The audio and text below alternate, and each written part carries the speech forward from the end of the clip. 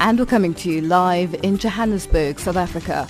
We are on the frequencies 7230 kilohertz on the 41 meter band to Southern Africa and on 11925 kilohertz on the 19 meter band to West Africa, as well as DSTV's audio bouquet channel 802. I'm Lulu Gabu in studio with Ann Musa, Tabiso Lohoko and Figile Lingwati. In our top stories, an Africa Rise and Shine at the Sawa. South Africa's ruling African National Congress preaches unity, and the situation in Gabon set to be back to normal. In sports news, AFCON vote was political, but there are serious doubts about Egypt. But first up, the news with Ann Musa.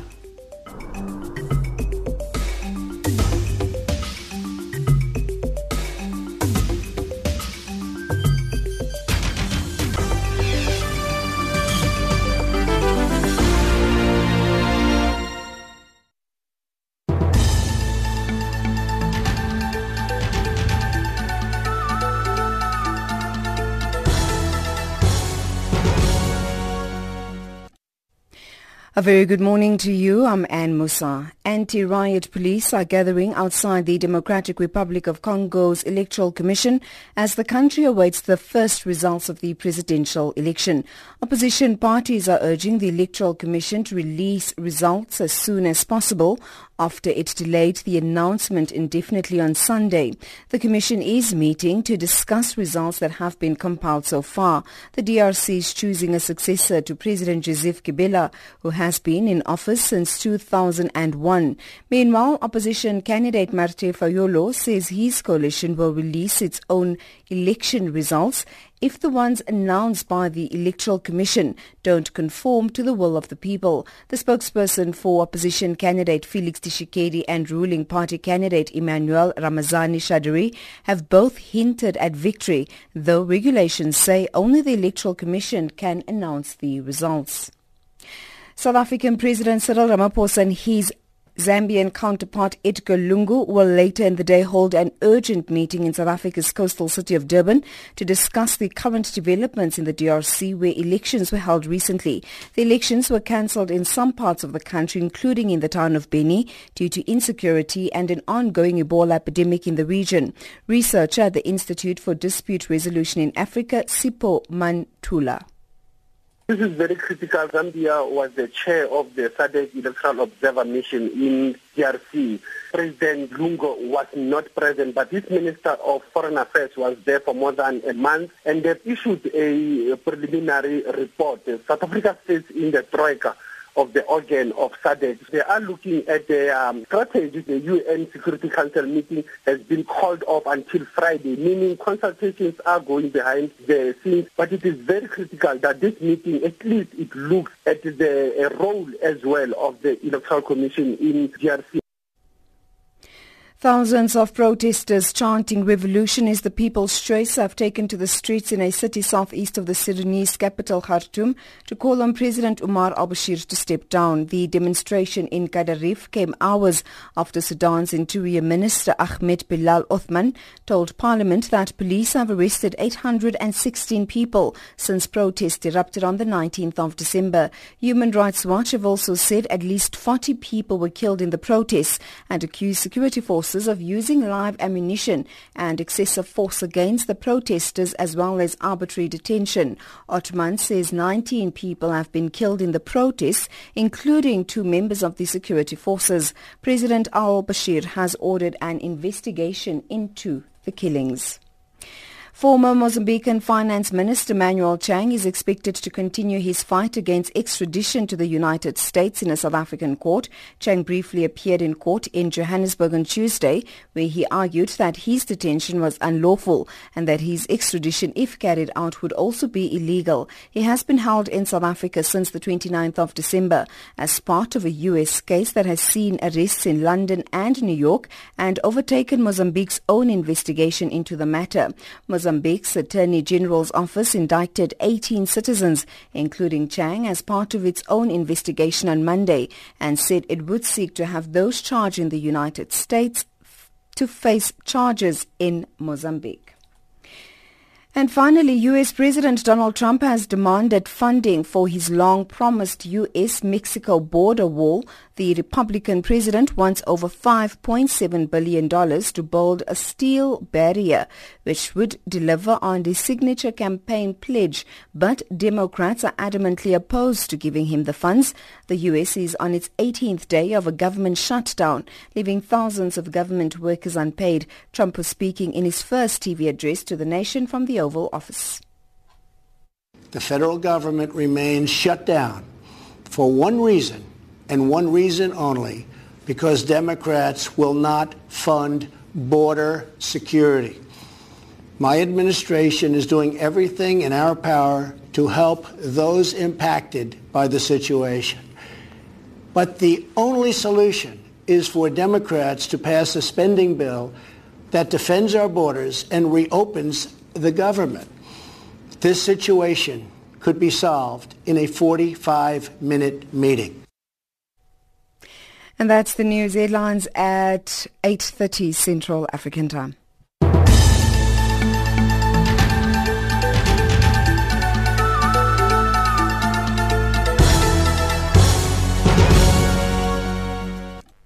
The President of South Africa's ruling African National Congress, the ANC, Cyril Ramaphosa, has dismissed suggestions that relations are tense between himself and former President Jacob Zuma.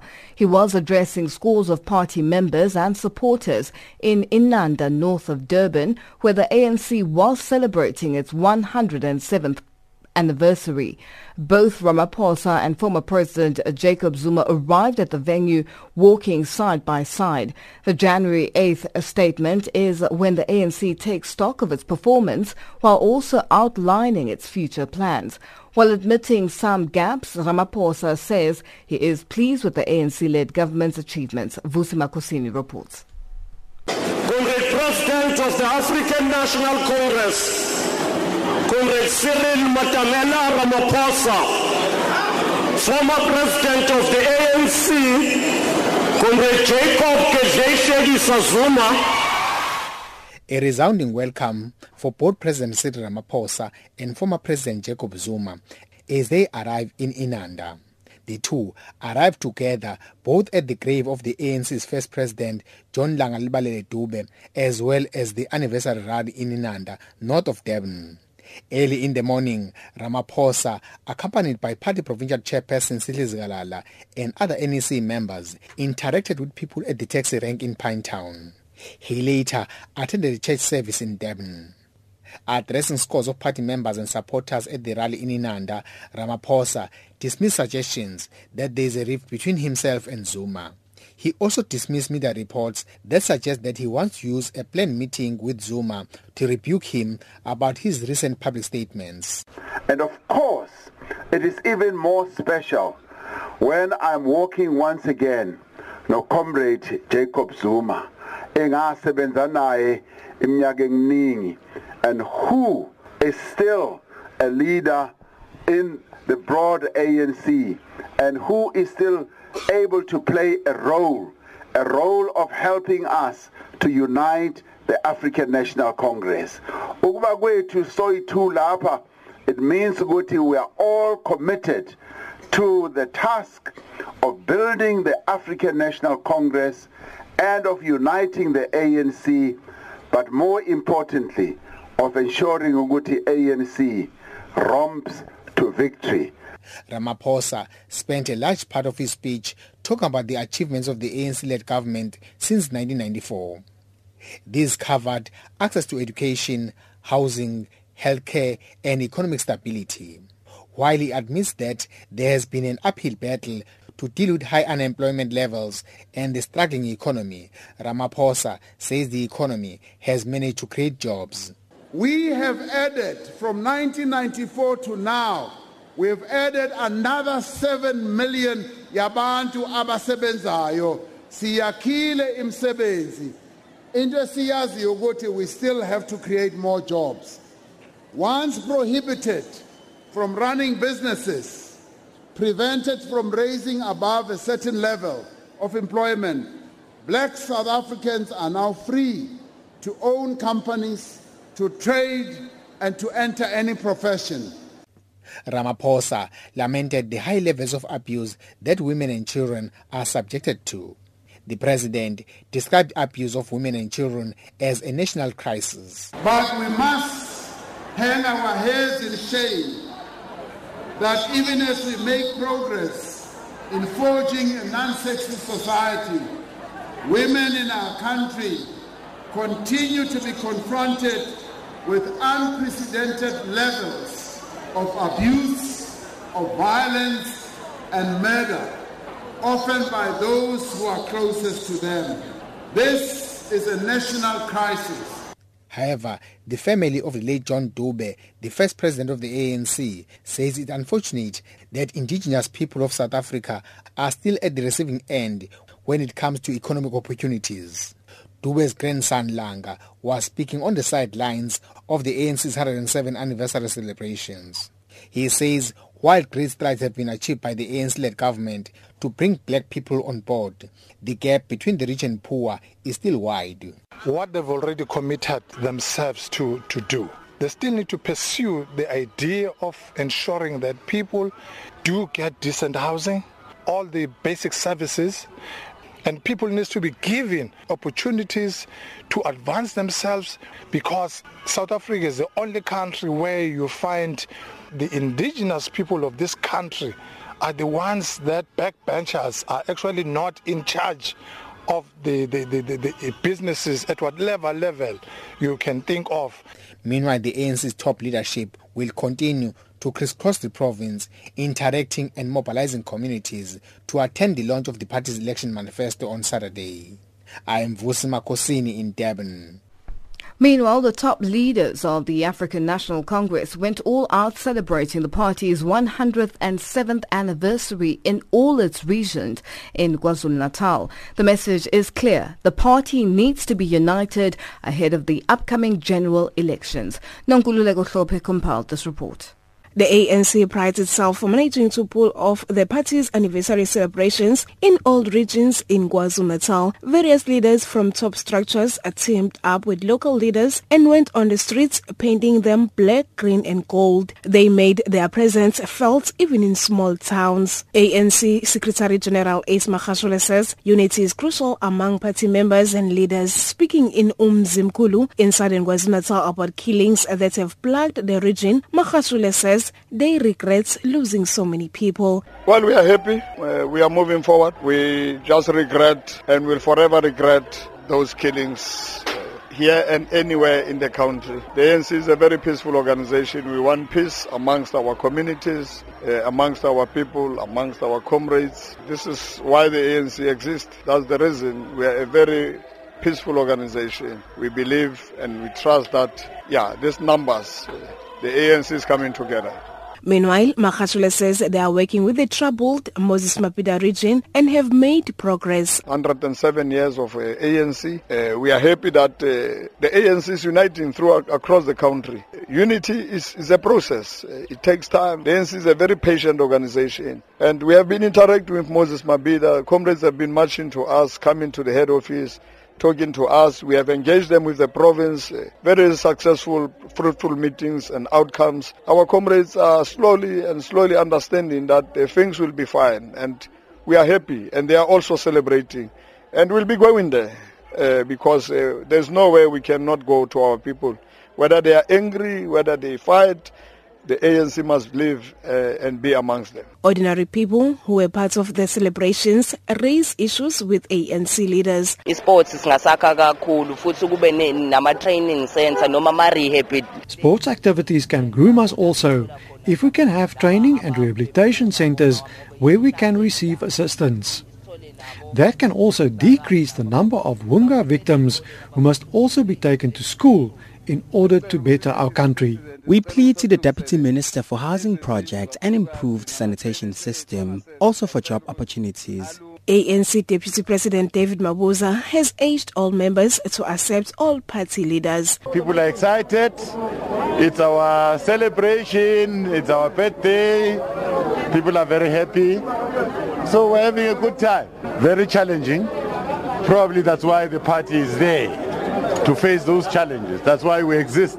I think challenges will always be there. ANC leaders will continue crisscrossing the province ahead of the party's election manifesto launch in Durban's Moses Mabhida Stadium on Saturday. I'm Nonkululeko Hlope in Umzimkhulu.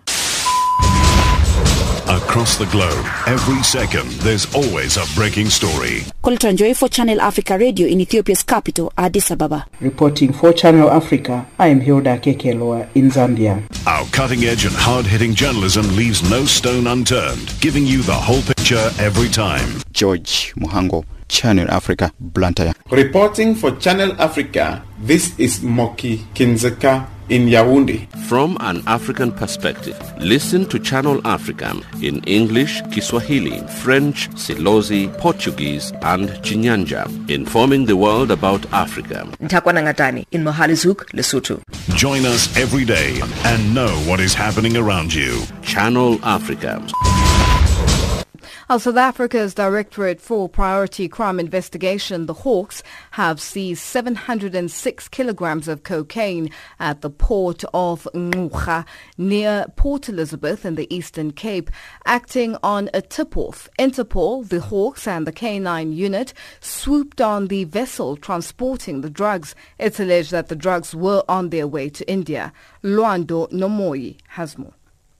The drug bust came after days of investigation and represents a zero-tolerance approach to drug smuggling. No one has been arrested following the seizure of 706 kilograms of cocaine at the port of Ngqura near Port Elizabeth. It was allegedly loaded on a vessel in Brazil that was heading to India. National head of the Hawks, General Godfrey Lebeya, says the cocaine is estimated to the street value of 720 million rands. 706 of these packets, that is, each one of these weighs 1 kg. And then in terms of the estimated street value of this is 720 million rands. Lebeya says they have been following leads about the drugs for more than a week, and the cocaine was found hidden in a container at the bottom of a stack of other containers. We have been working on this matter for the past 12 days. So since the 27th of December 2018, we have been working on this matter. This work is undertaken with the assistance of our counterpart Interpol, both locally and abroad. The general has applauded the outstanding work of the various stakeholders involved, and he says they are committed in eradicating drug smuggling. We are still going to put more efforts in targeting the supply of these dangerous dependent producing substances. We will not be allowing these substances to go and ruin the lives of innocent people whose health are being turned into drug addicts. We are making a call: do not do drugs, do not demand drugs, do not apply for a criminal record by doing drugs. If you stop demanding the drugs, cartels will not be producing or delivering them. The empires of the cartels will fall. A small amount of the cocaine will be kept for sampling and investigation, but the remainder will be destroyed. I am Luando Nomoyi in Port Elizabeth. The political situation in Gabon is under control following an attempted military coup against President Ali Bongo. 2 soldiers who took part in Monday's attempted coup in Gabon have been killed, according to the president's office. The junior officers claim they seized power to restore democracy in the oil-rich Gabon, where the ailing leader's family has ruled for 50 years. The BBC's Alan Kasuja spoke to Professor Nick Cheeseman, a professor of democracy and international development at the University of Birmingham. It seems very much like a failed coup now. I think it seems to me that the political vacuum in Gabon created by the absence of a president for a significant period of time may have been the thing that inspired this. In many cases in Africa's past, we've seen coups be triggered by things that seem to reduce the conditions for the military, a cut in pay or a move to remove or purge certain figures from the military. That doesn't really seem to have happened this time. So I think this one, in a way, caught people a little bit more by surprise. Right. And Then the one thing that struck me is the fact that they decided to go to radios and to sort of take over a radio station, same way that the attempted coup in Kenya in 1992 did, and same way, Idi Amin did in Uganda. The same thing has happened in Mali, in Burundi in 2015.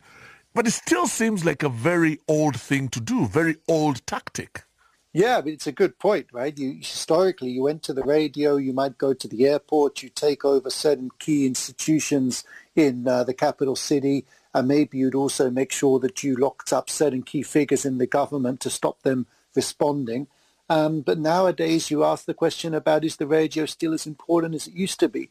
I think it's a really good question. I mean, one thing that we actually know is that despite the spread of social media, most people still get most of their news on the radio. And the radio still, especially in rural areas, is a more powerful force. But of course, there are going to be some countries now where the radio is significantly being outpaced by other mechanisms like social media and TV. And particularly in urban areas, which you might think are the most important areas to get control of if you've just launched a coup, the radio might not be as important as it used to be.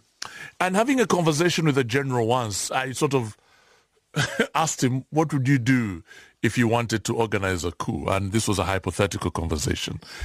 He carefully told me that, I would start with a couple of people, maybe 2 or 3 people, not more than that. Because if you go beyond that circle, it then becomes difficult to trust anybody. That's true, but the other difficulty you've got is you've got to have coordination. I mean, a moment ago you mentioned the Kenyan coup of the 80s, which was a failed coup. And one of the reasons that seems to have been a failed coup is there seems to have been 2 or 3 different groups thinking about launching a coup around the same time. And one group moved, other figures weren't sure whether the people that were moving were part of their group or not. And so the coup wasn't properly coordinated with different factions, not sure whether they should do things at the same time. And all of a sudden the government was able to reassert control, but it was a very, very close-run thing. So the difficulty, of course, if you don't let people know about the coup, is you're not sure how other factions of the military or other parts of the security forces are going to react. Might that have been the case in Turkey? Yeah, I think probably that's the case in Turkey. I mean, sometimes what we see is very, very junior officers moving against the senior officers. And of course, in that case, the question is, are there enough people higher up who are going to co-opt and jump to them when it looks like there's an opportunity for regime change? But if not, the junior officers can be crowded out very quickly. And the punishment, of course, as we've already seen in Gabon, is pretty brutal. If you launch a coup and it fails, typically you're going to lose your life. And that's Professor Nick Cheeseman, a professor of democracy and international development at the University of Birmingham, speaking to the BBC's Alan Kasuja. Madagascar's Constitutional Court has confirmed Andry Rajoelina as the winner of the country's presidential election. The announcement comes after Marc Ravalomanana, one of the 2 leading presidential candidates, lodged an appeal with the court claiming fraud in the electoral process and demanding a recount of votes. Ravalomanana and Andry Rajoelina, both former presidents, faced off in a runoff vote, which saw Rajoelina scoring 55% of the ballot and Ravalomanana winning 44%. On Saturday, riot police used tear gas to break up one of several protests by thousands of Ravalomanana supporters in the capital, Antananarivo. Spumelele Zondi spoke to Ketakandriana Rafitoson, head of Transparency International in Madagascar. What's the mood like after this confirmation in Antananarivo?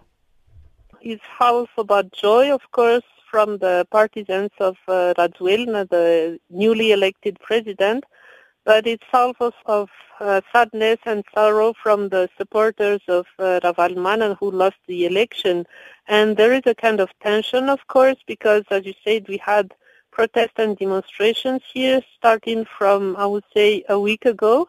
And there are high chances that these demonstrations will continue in the upcoming days. So, yeah, we are under tension for the moment, and the upcoming 3 days or the week will define the general mood of the start of the 2019 year in Madagascar. And now these 2 who were both front runners, Ravalomanana and Rajoelina, are not friends, are they? No, they are not. They have a long political history, I would say, because Everything started in 2007 when Rajoelina became the mayor of Antananarivo, and then they had some clash, and it continued in 2009, during which Rajoelina, under a coup d'etat, overthrew Marc Ravalomanana, and then you know the rest of the story. So this election was a kind of remake of the one that we didn't had in 2013, where none of them were allowed to run.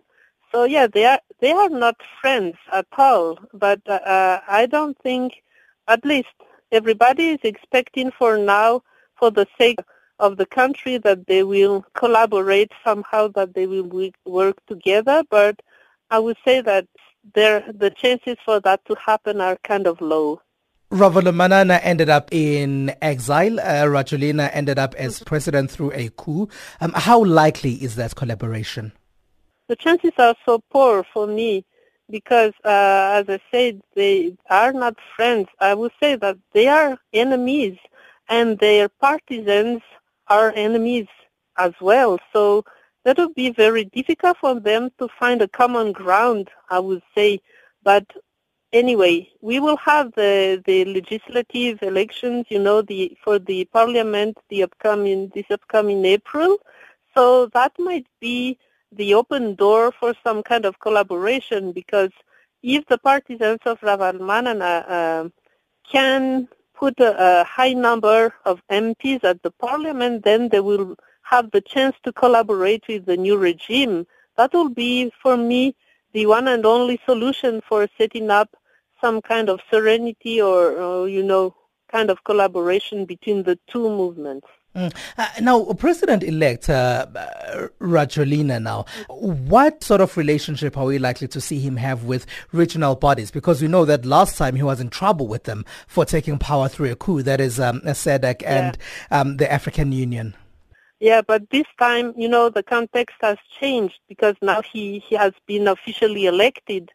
So he's now ruling under a democratic, let's say so, model. So the regional bodies have to accept this decision made by the High Constitutional Court of Madagascar and by the people of Madagascar in a way.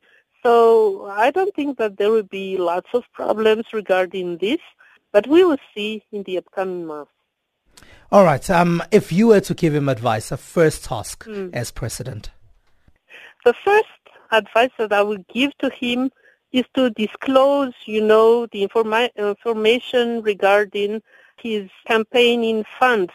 Because we at TI, we have been asking him, along with the 35 other candidates at the very start of this election, we've been asking them, where does your money come from? Who helped you?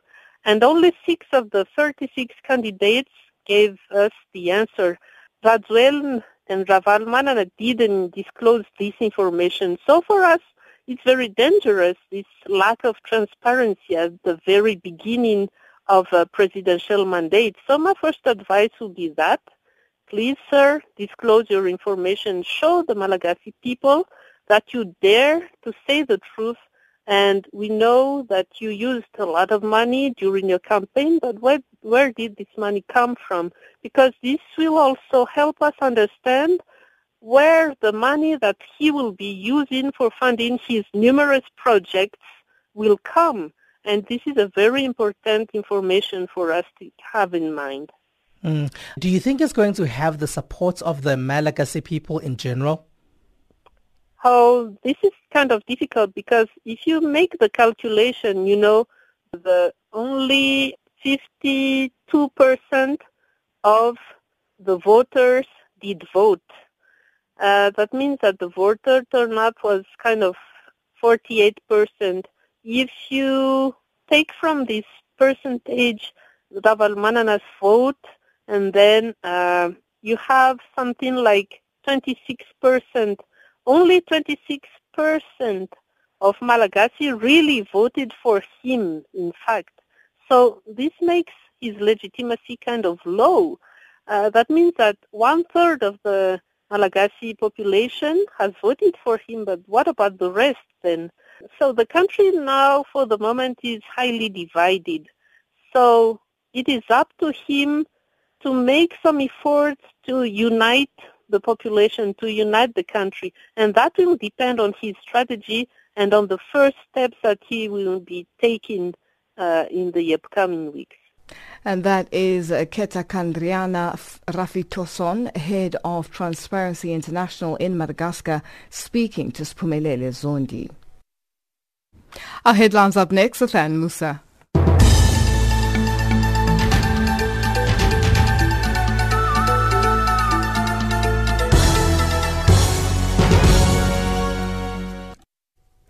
A very good morning to you. I'm Anne Musan. The headlines: anti-riot police are gathering outside the Democratic Republic of Congo's Electoral Commission as the country awaits the first results of the presidential election. Thousands of protesters take to the streets in Kadaref, southeast of the Sudanese capital, to call on President Omar al-Bashir to step down. And former Mozambican Finance Minister Manuel Chang is expected to continue his fight against extradition to the United States in a South African court. Those are the stories making headlines.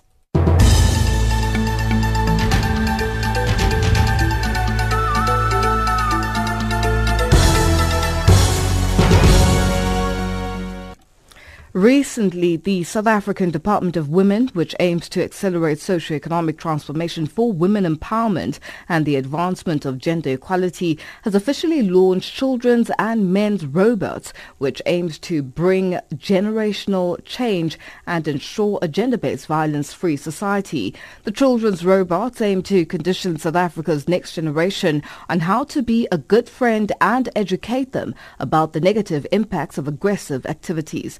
Spokesperson of the South African Department of Women, Shalin Gajada, tells us more.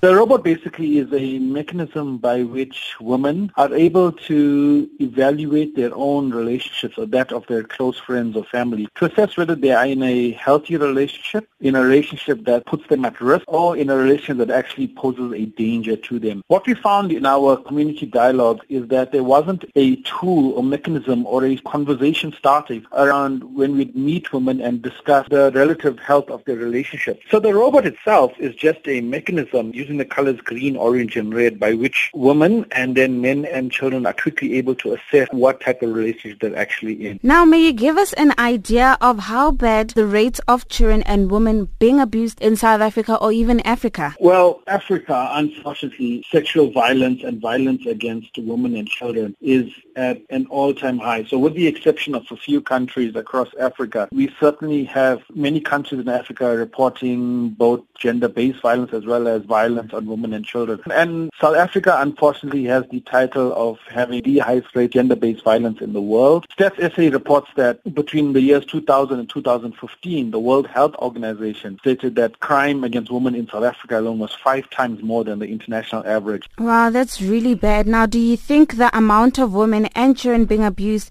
has increased over the past years, or are there more women brave enough to stand up for themselves? Well, it's a very complex question. You know, with campaigns like the robot campaign, we get more and more women to step forward and report abuse, but we also have a lot more women starting to understand what abuse is. You know, we have women realizing that what they thought might be acceptable behavior is actually an abuse. So we have these types of women coming forward to seek help, to seek support, but they might not necessarily be reporting that to the police service. They might just be seeking help through social workers, through psychologists, etc. in their community. Between the years of 2000 and 2015, as I mentioned, it was 5 times more than the international average. More recent reports that these levels are in decline, but you know, the bottom line is that gender-based violence in South Africa is at unacceptably high levels. There is a silent war on women. I think it's a combination of both more cases of feminicide occurring and, on the other side, more women being educated about what constitutes gender-based violence and then stepping up and reporting this. Now, this robot concept is really new. It's the first time I hear of it. And why do you see the need of using a robot concept instead of using human-to-human interaction of educating people of different behavioral changes in relationships? The idea of a robot, quite simply, is to broach social and cultural barriers that exist. You know, we use the this mechanism in conjunction with dialogues that the department hosts with women across South Africa. So we travel to communities, we travel to wards and districts, we meet with groups of women to discuss what is gender-based violence. But we find that when we walk into a room and you have a group of 200 women seated about to engage on this issue, it's very difficult to get that woman to stand up to say, I think I am in an abusive relationship, because you have a lot of strangers, you have a lot of people in the room, and they might not be willing to talk to us as a department. The robot is just simply a mechanism through which we say to people, introspect, look at your own relationships, or look at a relationship with somebody you know. Is your partner telling you that he or she loves you? Is your partner treating you well? Does your partner respect you? Does your partner respect your decisions? If you start to answer yes to those questions, then people start to realize they're in a healthy relationship. But we're more concerned about those people in risky or in dangerous relationships. So does your partner control who you can see and when you can see them? Does your partner control the way you dress? Does your partner take control of your finances, etc.? So it's simply just a talking point or mechanism by which we're able to have that person-to-person connection. So in response to that, we've developed a men's robot, which then speaks to men and to young boys to say, are you the type of partner that tells your partner you love them? You know, do you respect your partner's decision? Do you spend time with your partner? Do you consider their emotional well-being? After these men and women have gained knowledge of the robot, what are the post programs that the Department of Women will instate to assure that they have been rehabilitated? So the Department of Women itself has a very specific mandate from the presidency, to set up programs which other departments can then carry forward in their program. So we lobby other departments like South African Police Service, like the Department of Health, like the Department of Justice and Constitutional Development, like the Department of Social Development, to then hold programs like Men's Dialogues, to host men empowerment programs. And for our last question, for those who live in rural areas where they don't have access to cell phones or don't have access to come to certain departments for help, how can they get their hands or get a hold of this robot or get knowledge about this robot? The idea is to get into communities, is to take this information to poor communities, but not just the department alone, like I said, through our partner departments as well as through NGOs. And that's Shailene Gajada, spokesperson of the South African Department of Women, on the line to Nombuyiselo Tango. Our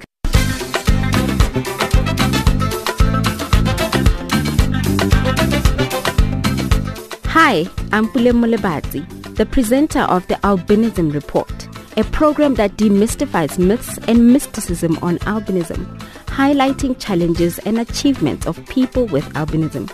Tune into the Albinism Report on the following times: Monday, 9:05 in the morning to 10:15 Central African Time, and from 10:05 to 11:15 Central African Time. Tuesday at 2:05 in the morning to 2:45 Central African Time. The Albinism Report, an enlightened narrative with me, Pule Mulebati, on Channel Africa from an African perspective.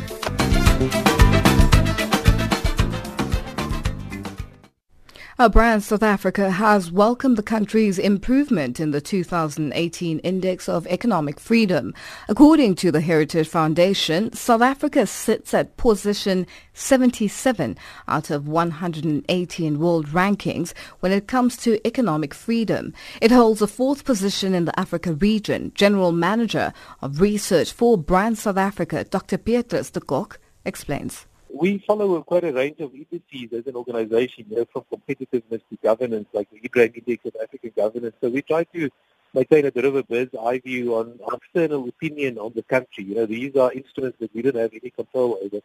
So what this one is basically telling us, it looks at 4 dimensions of a country's economic, broader economic system. It looks at government efficiency, it looks at the policy environment, and then it measures the extent to which it either impedes individual or citizen or business activity or enables it. Basically, to what extent do we need to deal with a host of issues, that can hamper our freedom as individuals to engage in economic activity. When we look at the results that have come up, obviously it's taken a while to sort of get to where we are right now. Let's unpack some of the main stumbling blocks when it comes to progress on this front, Doctor. One of the things that was noted in the report, and this is quite well known in the South African external environment, last year, in terms of our GDP growth, that's one thing that's noted as a bit of a concern. We had 2 quarters that were quite problematical, and then towards the end of the year, we saw a bit of a spike in terms of GDP numbers. So that's one thing that's called out as a challenge. And another area, which is also something that's often in the news, pertains to concerns around corruption, because that can also become at a certain level an impediment, to free business activity. But having said that, the one area that is very interesting, where we can see a direct correlation between what a government does and then an improvement in the index. If you look at the area of investment freedom, we improved with 10 points in the index on that measure in last year. And that's really a result of President Ramaphosa coming into the position as president and then making investments a priority of his administration. We had the investment conference last year. We had the investment envoys appointed. And I think that we could definitely see how an administration's decision and its focus on a particular area can actually move the boundary, in terms of performance of the country. Also, I think interesting, because we're talking Channel Africa Radio, what's interesting is that Rwanda and Botswana from the continent rank quite far above South Africa. And we know those two countries have been doing a lot of work in the last few years, to enable investment, open space in the economies, etc. Those are just some of the things that jump up from the index. And thank you for highlighting that, because I was about to ask, what is it that the other countries that are obviously ahead of South Africa on the continent are doing differently? But you've highlighted some of that.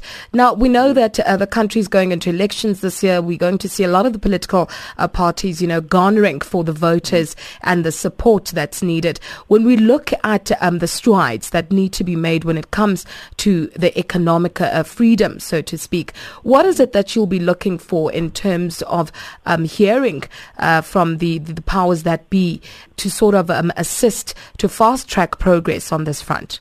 I think maybe on the point of elections, as an organization like South Africa, we always look at the bigger picture of the country. Now, maybe just a quick reference to another index, the Ibrahim Index of African Governance. In that index, South Africa ranks first on the continent in terms of its management of election systems, which speaks to the Independent Electoral Commission. So South Africa is very well known for an incredibly robust, fair and transparent electoral system. So I think before we get to anything what we are looking for in terms of the election, I think the most important thing for us in South Africa is to maintain that system, to maintain the robustness of our democracy, to deepen that democracy, that we have more of the opinion of citizens to impact on what ultimately becomes government policy and implementation. So I think as we look towards the election, I think the most important thing we must just be patient of is, we've got an incredibly robust public debate. So people shouldn't confuse a very robust public debate with some of these very problematical terms like political instability, these kind of things. There's no correlation between those two in the South African context. And I think when it comes to the economic front, that's still a huge journey that we have to make as a country. On the one hand, we continue to deal with the history of segregation, exclusion, domination, and then the correction of that. And that comes in many different forms. It comes in the form, for example, of the more recent innovations on land reform in the country. And I think that will probably become a very hot topic as we head towards the election. Well, it certainly is a hot topic, and it's one that will certainly continue to be quite a hot topic. But it's interesting to see some of these results that are coming through. Doctor, for people who would like to, zoom in more on this particular report and dissect it, where is it that they can access it? Is it available on your website, or where can people go? The major report is released by the Heritage Foundation. So any listener who would like to look for that, they can look at the Heritage Foundation. And we also released a press statement that will be on our website. And within, I think, the next week or two, we will have more updated information, on a range of indices, not just on this particular one, but on others as well. And that they can find on www.brandsouthafrica.com. That's Dr. Petrus de Kock, General Manager of Research for Brand South Africa, on the line speaking to Zikona Miso. Swiss chocolate wouldn't be Swiss chocolate without African cocoa. It's funny when you think about it that way, because you realize just how important Africa is to the global economy. And as long as we are deemed to be inferior by the community out there, nothing's ever going to change. I believe it was one of the ancient Greek philosophers who said that when we teach, we'll learn twice. Hello, Africa. Welcome to 1000 African Voices on Channel Africa. 1000 African Voices every Saturday morning at 9 a.m.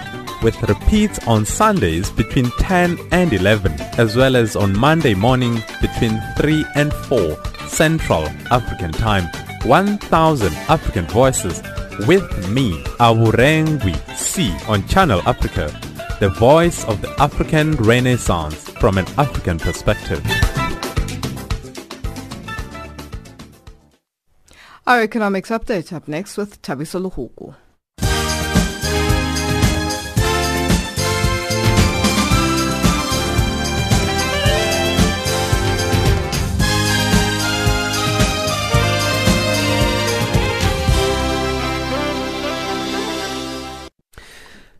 Good morning. Uganda says its balloon in public debt is sustainable and that it would borrow with care in the future, dismissing concerns from the central bank and the government's auditor that growing indebtedness posed risks to the economy. The East African nation's appetite for credit has accelerated over the last decade, fueled by President Yoweri Museveni's plans to expand transport and infrastructure. Critics say the escalating borrowing could spark a crisis along the lines of those of the country experienced in the 1990s and early 200s before the World Bank forgave loans. Some of South Africa's leading economists have warned that after the national elections it will take some time to improve the economy as the country is grappling with the aftermath of state capture. They share the view that there are still hurdles that are preventing the country from realizing greater economic growth. Economists say structural reform and policy certainty are necessary for jobs to be created in South Africa and the economy to grow. Chief economist at Econometrics, Jamin, says improved education and skills development are key to growing the economy and creating jobs. State capture and corruption have been eating away a lot of the revenue that could be generated from the economy and going into just a handful of pockets and not redeployed within the economy, but some of it has been, or much of it has been leaving the country. Secondly, we have inadequate education and skills development so that a lot of people who are looking for jobs just can't find them. Members of Grain South Africa say the land issue has compounded their problems as they grapple with the drought conditions. They have called on government to give clarity on how land expropriation without compensation process will unfold. The farmers say the uncertainty has a negative impact on food security and their financial future. Grain SA manager Jan George Pretorius. With all the uncertainty and whatever that there is surrounding that, I need to pay my bills and I need to pay my people on the farm, and that means that I need to plant. So it leaves us with a sword hanging over our heads, and together with all the other stuff, and there's uncertainty. I wish the government can give us clarity on that so that we at least know on that in what direction we're heading. Nigeria has lost an estimated $2.8 billion in revenue in 2018, mainly due to maritime and oil-related crimes. This is contained in a United Nations report by the world body's Secretary General Antonio Guterres on the activities of the UN Office for West Africa and the Sahel. The report states that maritime crime and piracy off the coast of West Africa continue to pose a threat to peace, security and development in the region. The US dollar is trading at 363.2 to the Nigerian naira, 1034 Botswana pula at 101.15 Kenyan shillings, 11.89 Zambian kwacha.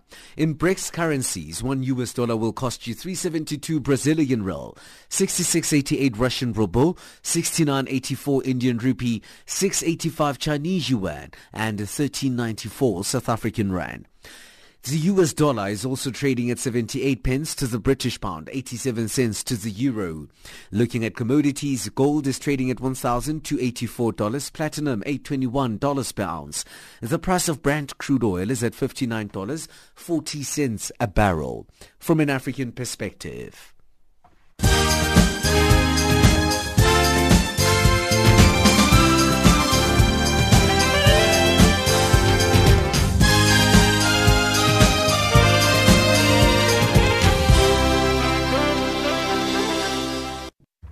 Our sports update up next with Figile Lingwati.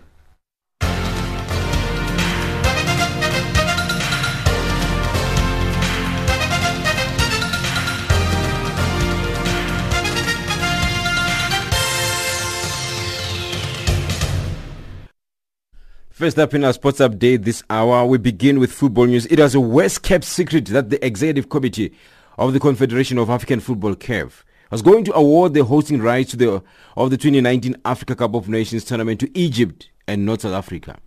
It didn't come as a surprise when the North African country was confirmed as the host to replace Cameroon, who had been stripped of the right to host the first expanded 24-team AFCON tournament in November last year. Egypt will now be hosting AFCON for the 5th time. Now, veteran African football journalist Mark Gleason says politically this decision was not a surprise. I would say yes and no. It's not a surprise on the political front, because I think South Africa does not have many friends. We saw what happened with Danny O'Dan in the FIFA exec election. The CAF Exco made the decisions. Obviously, there's not a lot of people who like South Africa or support South Africa, which is very strange to me because, you come here, you're going to have a good time, you're going to have a good tournament. It's for the good of the game. So I wasn't surprised from that aspect.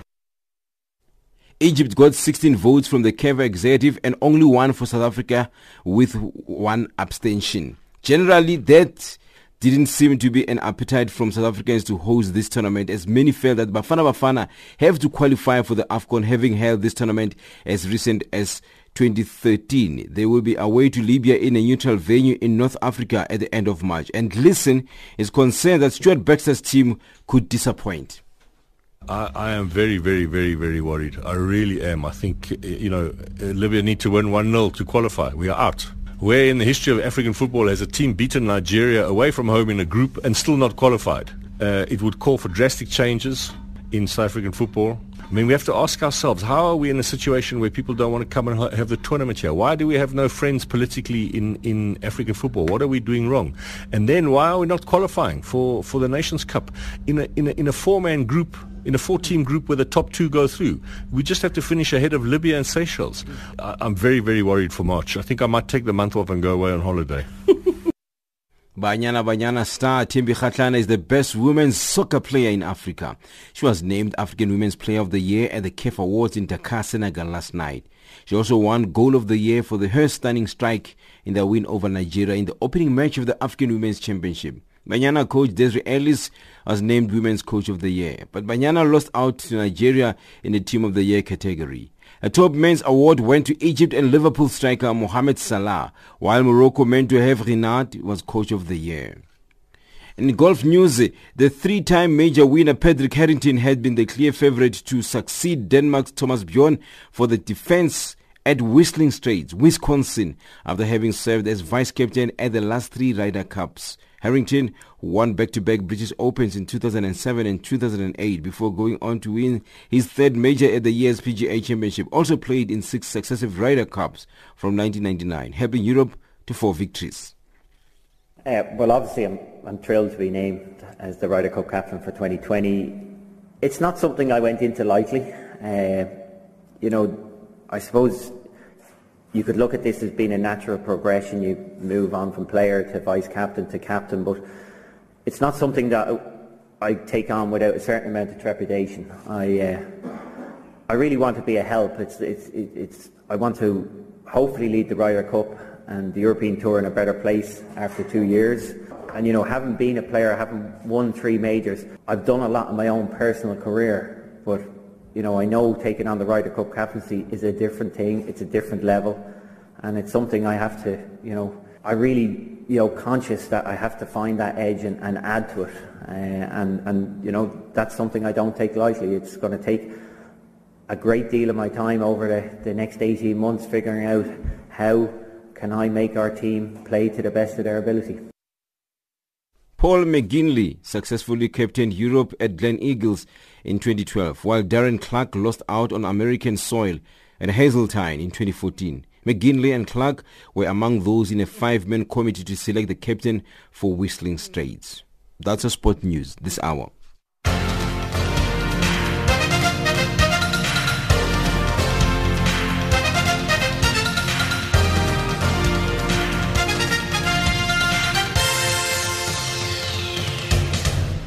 Africa, rise and shine. Africa, zorka. Africa, amka na ungae. Recapping our top stories on Africa Rise and Shine at this hour, South Africa's ruling African National Congress preaches unity within its structures, and the situation in Gabon is back to normal. That wraps up Africa Rise and Shine today. For myself, Lulu Gabu, producers Lebumuna Mukhulu, technical producer Wiseman Mangele, and the rest of the team, thank you for joining us. For comments about our show, send us an email at info@channelafrica.org, WhatsApp on 277-63003327, or tweet us at Rise Shine Africa. Taking us to the top of the hour for the news on the frequency 7230 kilohertz on the 41 meter band to Southern Africa is Mondli Ngcobo.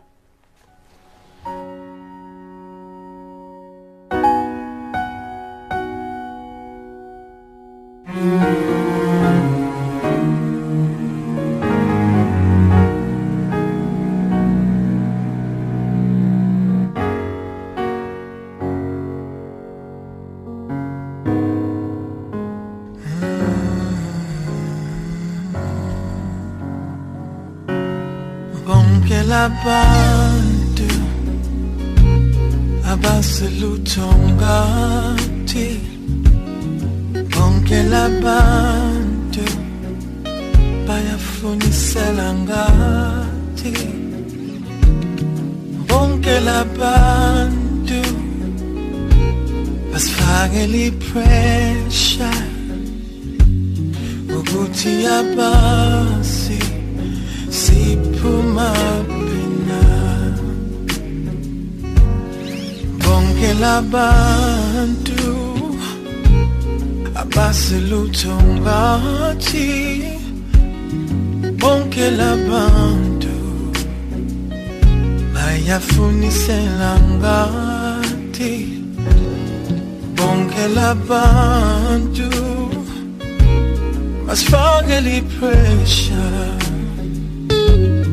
ukuthi abasi sivela bina, inkanyezi isamile emkhathini, nelanga lisaphume mpumalanga, nezingane silala zidlile, usho ukuthi umdala usasibekile, usho ukuthi umdala usasibekile. Banemibono bathi asithenge lokhu nalokhu nalokhu,